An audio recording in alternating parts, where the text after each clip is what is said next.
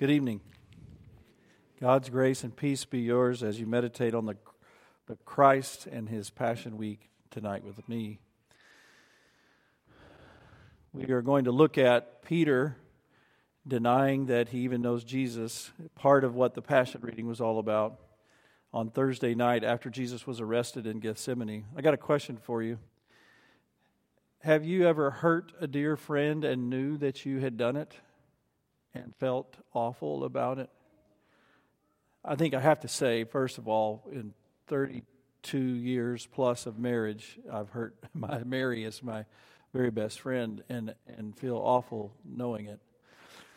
But I'm thinking about a friend outside of marriage in high school that had told me a secret and trusted me, and I promised I'm not going to tell anyone. And I think that I broke the promise in the first 24 hours. And I'm not proud of that.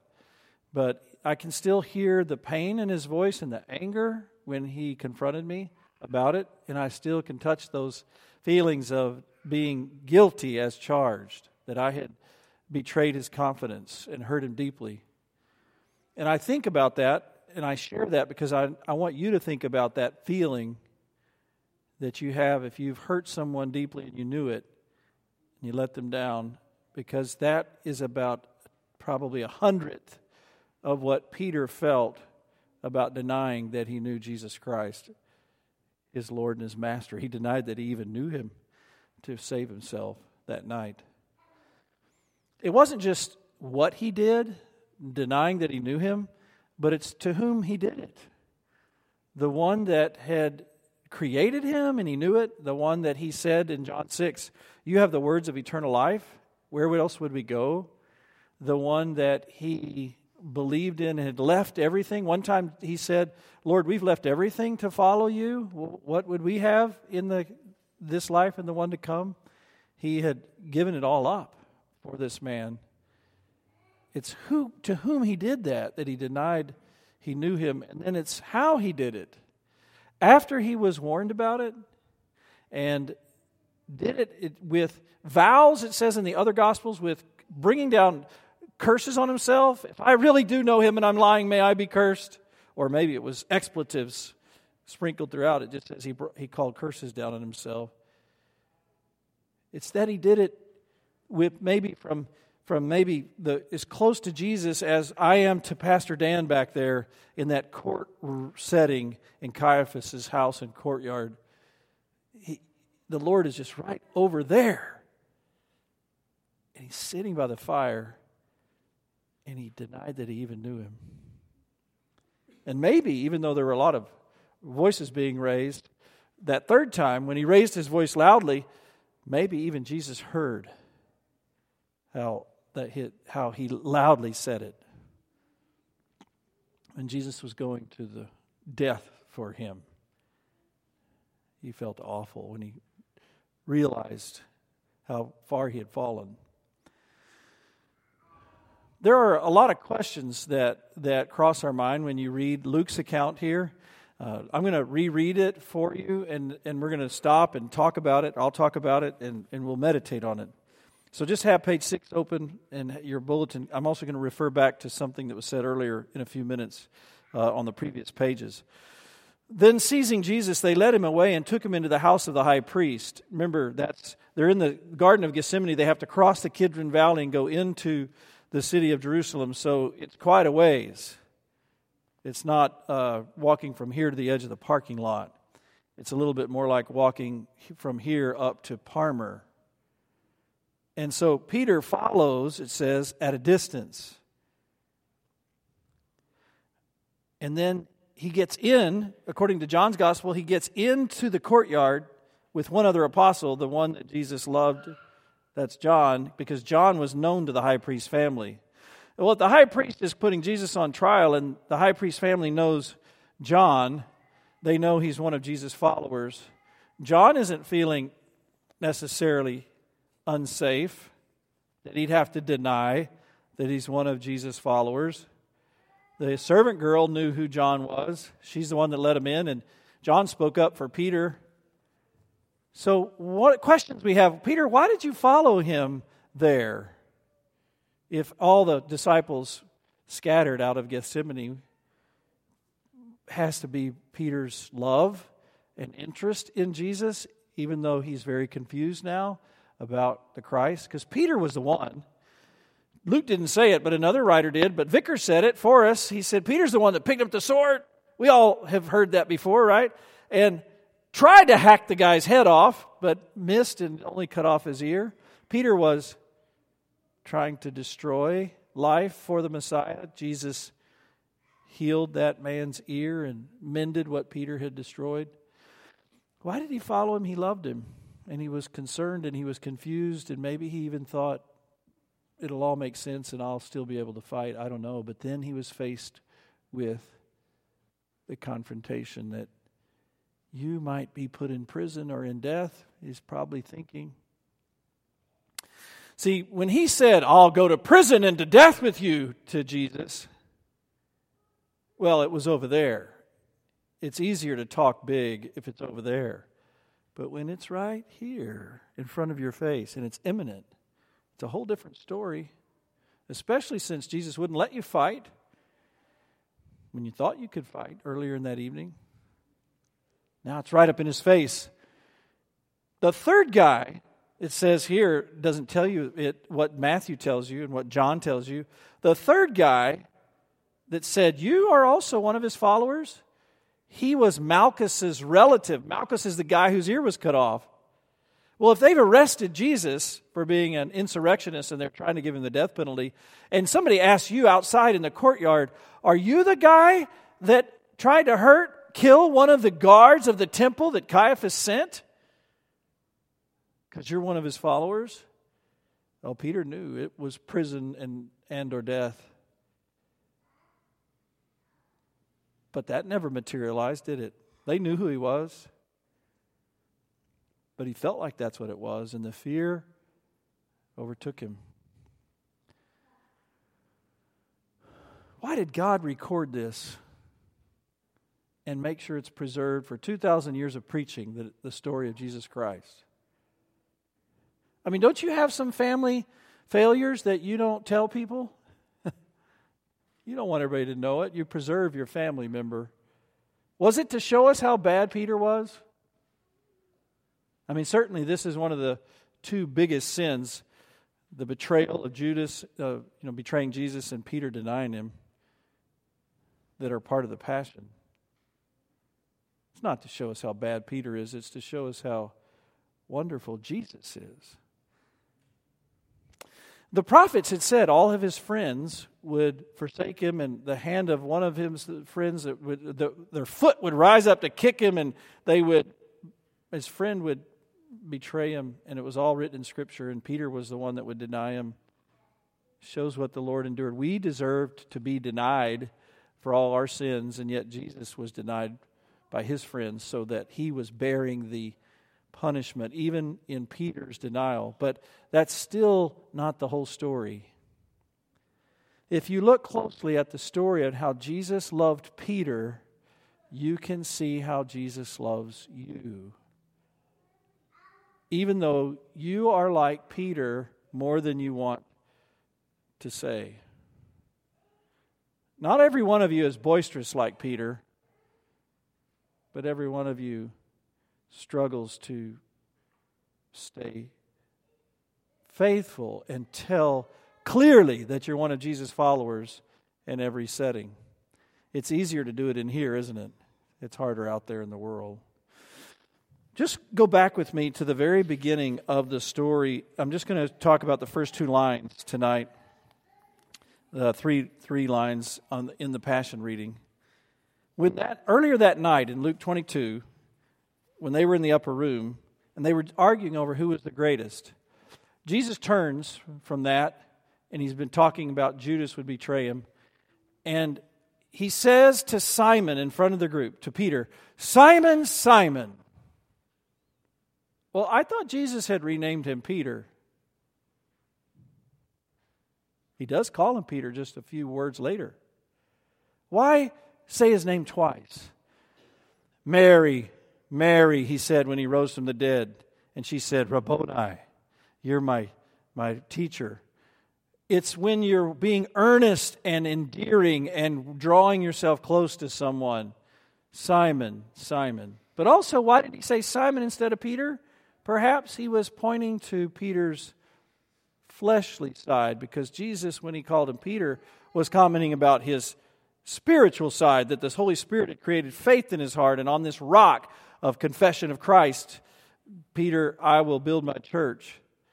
But Simon, it's the earthly man, Peter. Simon, Simon, Satan, knowing that you're a sinner, has asked for you. That's the second thing Jesus says. Satan has asked for you. Where's the other place in the Bible where we know Satan asked if he could tempt someone? Job, that's right. So 2 places. It maybe gives you some insight on why many times we are suffering in this life and you can't make sense out of it. Your life might be the playing field between God and Satan. He may have asked to sift you. But Peter, it's an act of grace on Jesus' part to tell Peter, the beast has asked for you. Like that time he said to Peter, get behind me, Satan. He's helping Peter see that his real battle is not against flesh and blood, but against a beast. The arch rival of God. Satan has asked for you by name, Simon, that he might sift you like wheat. And Satan was setting up, not just to get Jesus put to death, but he was setting up all the events of that night to take down each one of those disciples. He even entered Judas' heart. Remember? Entered Judas' heart, prayed to sift Peter. This devil is after you, Simon. Be alert. But I have prayed for you. That's what it says. There is a generic word for prayed. This isn't it. This is the word for begged. That's what Peter would hear in their native tongue as they're talking, the Greek that they had learned. He would hear, but I have begged for you, Peter. I'm on your side. I'm talking to the Father. The devil's asking to sift you, and I'm praying for you, that your faith may not fail. And ask yourself the question, did Peter's faith fail? And when, not if would be a whole different word in the original and in the English. When you have turned back, strengthen your brothers. Do you see the love of Christ? I have prayed for you. I'm on your side.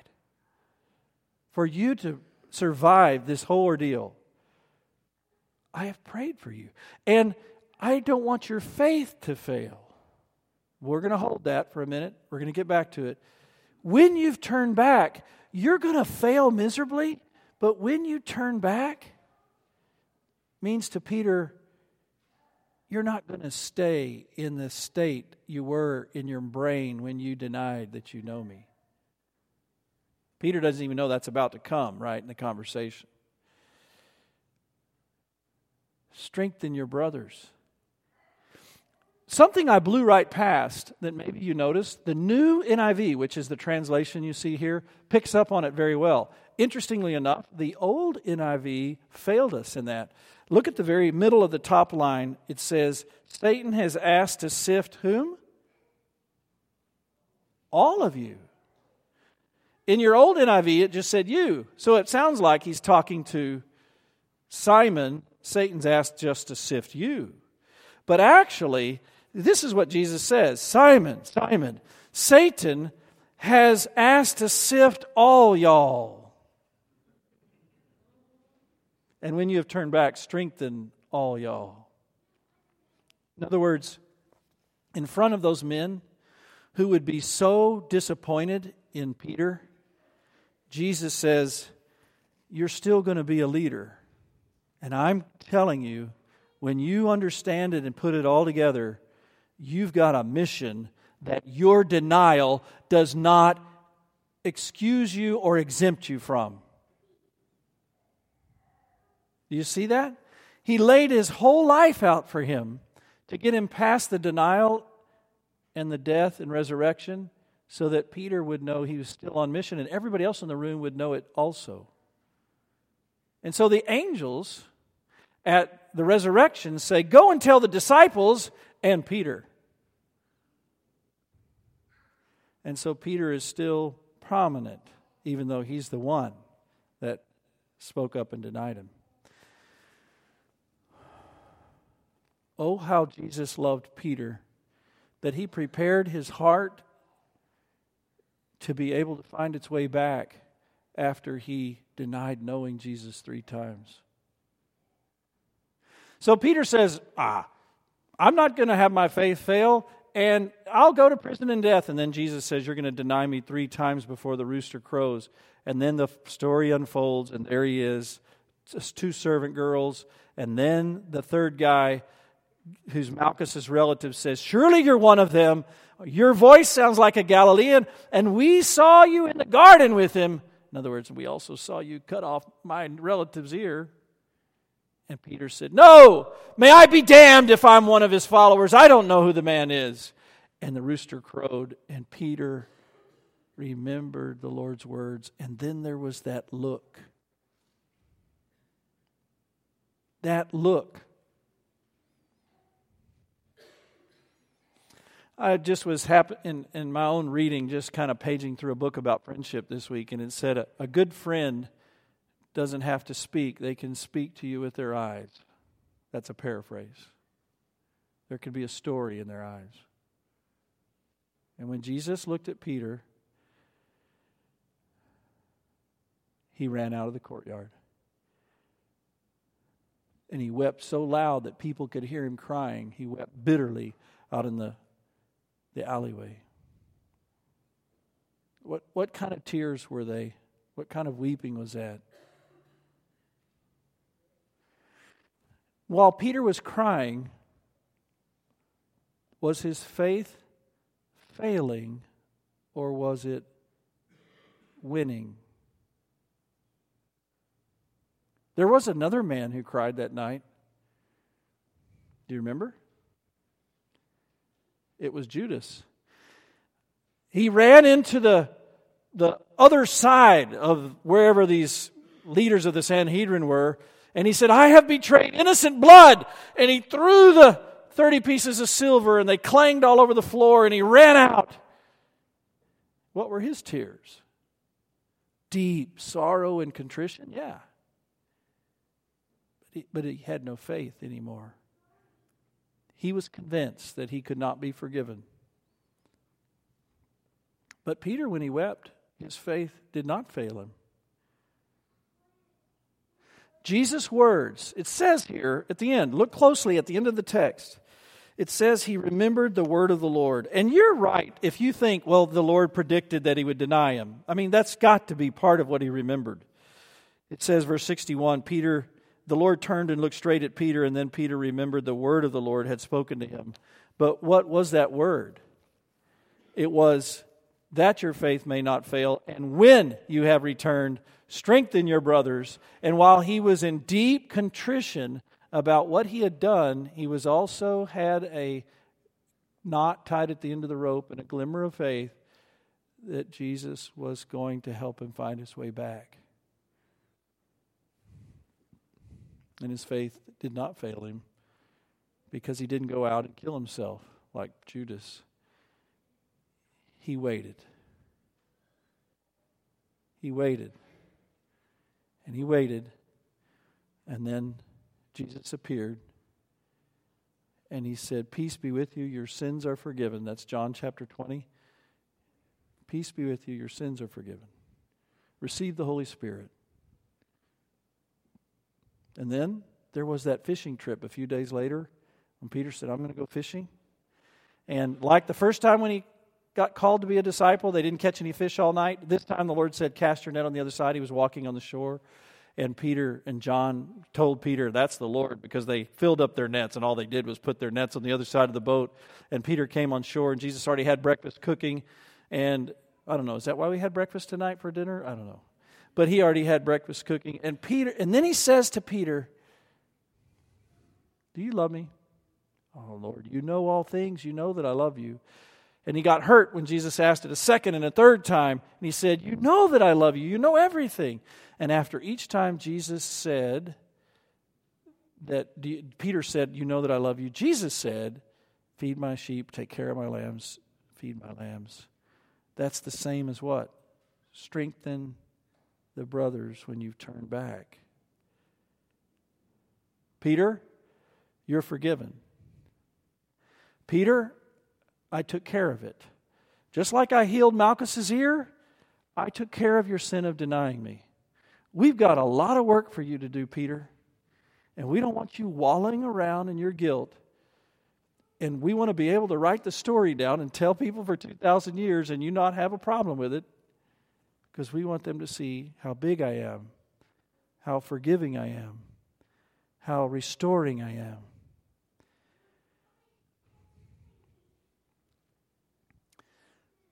Whoever you are, Simon, Simon, Satan wants to sift you as wheat. Your life is not over. And Satan wants to arrange your life so that you would deny Jesus. But Jesus is praying for you. Romans 8, He intercedes for you, that your faith would not fail. And if you catch yourself in an incident refusing to speak for Christ, or denying that you know Him, or giving up on the faith that you know you should have for the promises of God, and sinking into fear and doubt, know this: He still has died for that sin too. And you should weep bitterly, but you should also weep tears of relief, because that's what Lent is teaching us as well. We are sorrowful and yet happy all at the same time. And know that the Lord forgives you. And this grace that I'm talking about, as you hear it all the time here, is so great and so wonderful that you need to spend your life sharing and teaching other people how wonderful it is by you living in it. And by you sharing it with them so they can have the same kind of relationship with you that Peter had with Jesus. That the grace that you know about restores your relationship with them no matter how badly they hurt you. Because you are a Christian. You're someone filled with the gospel. Amen.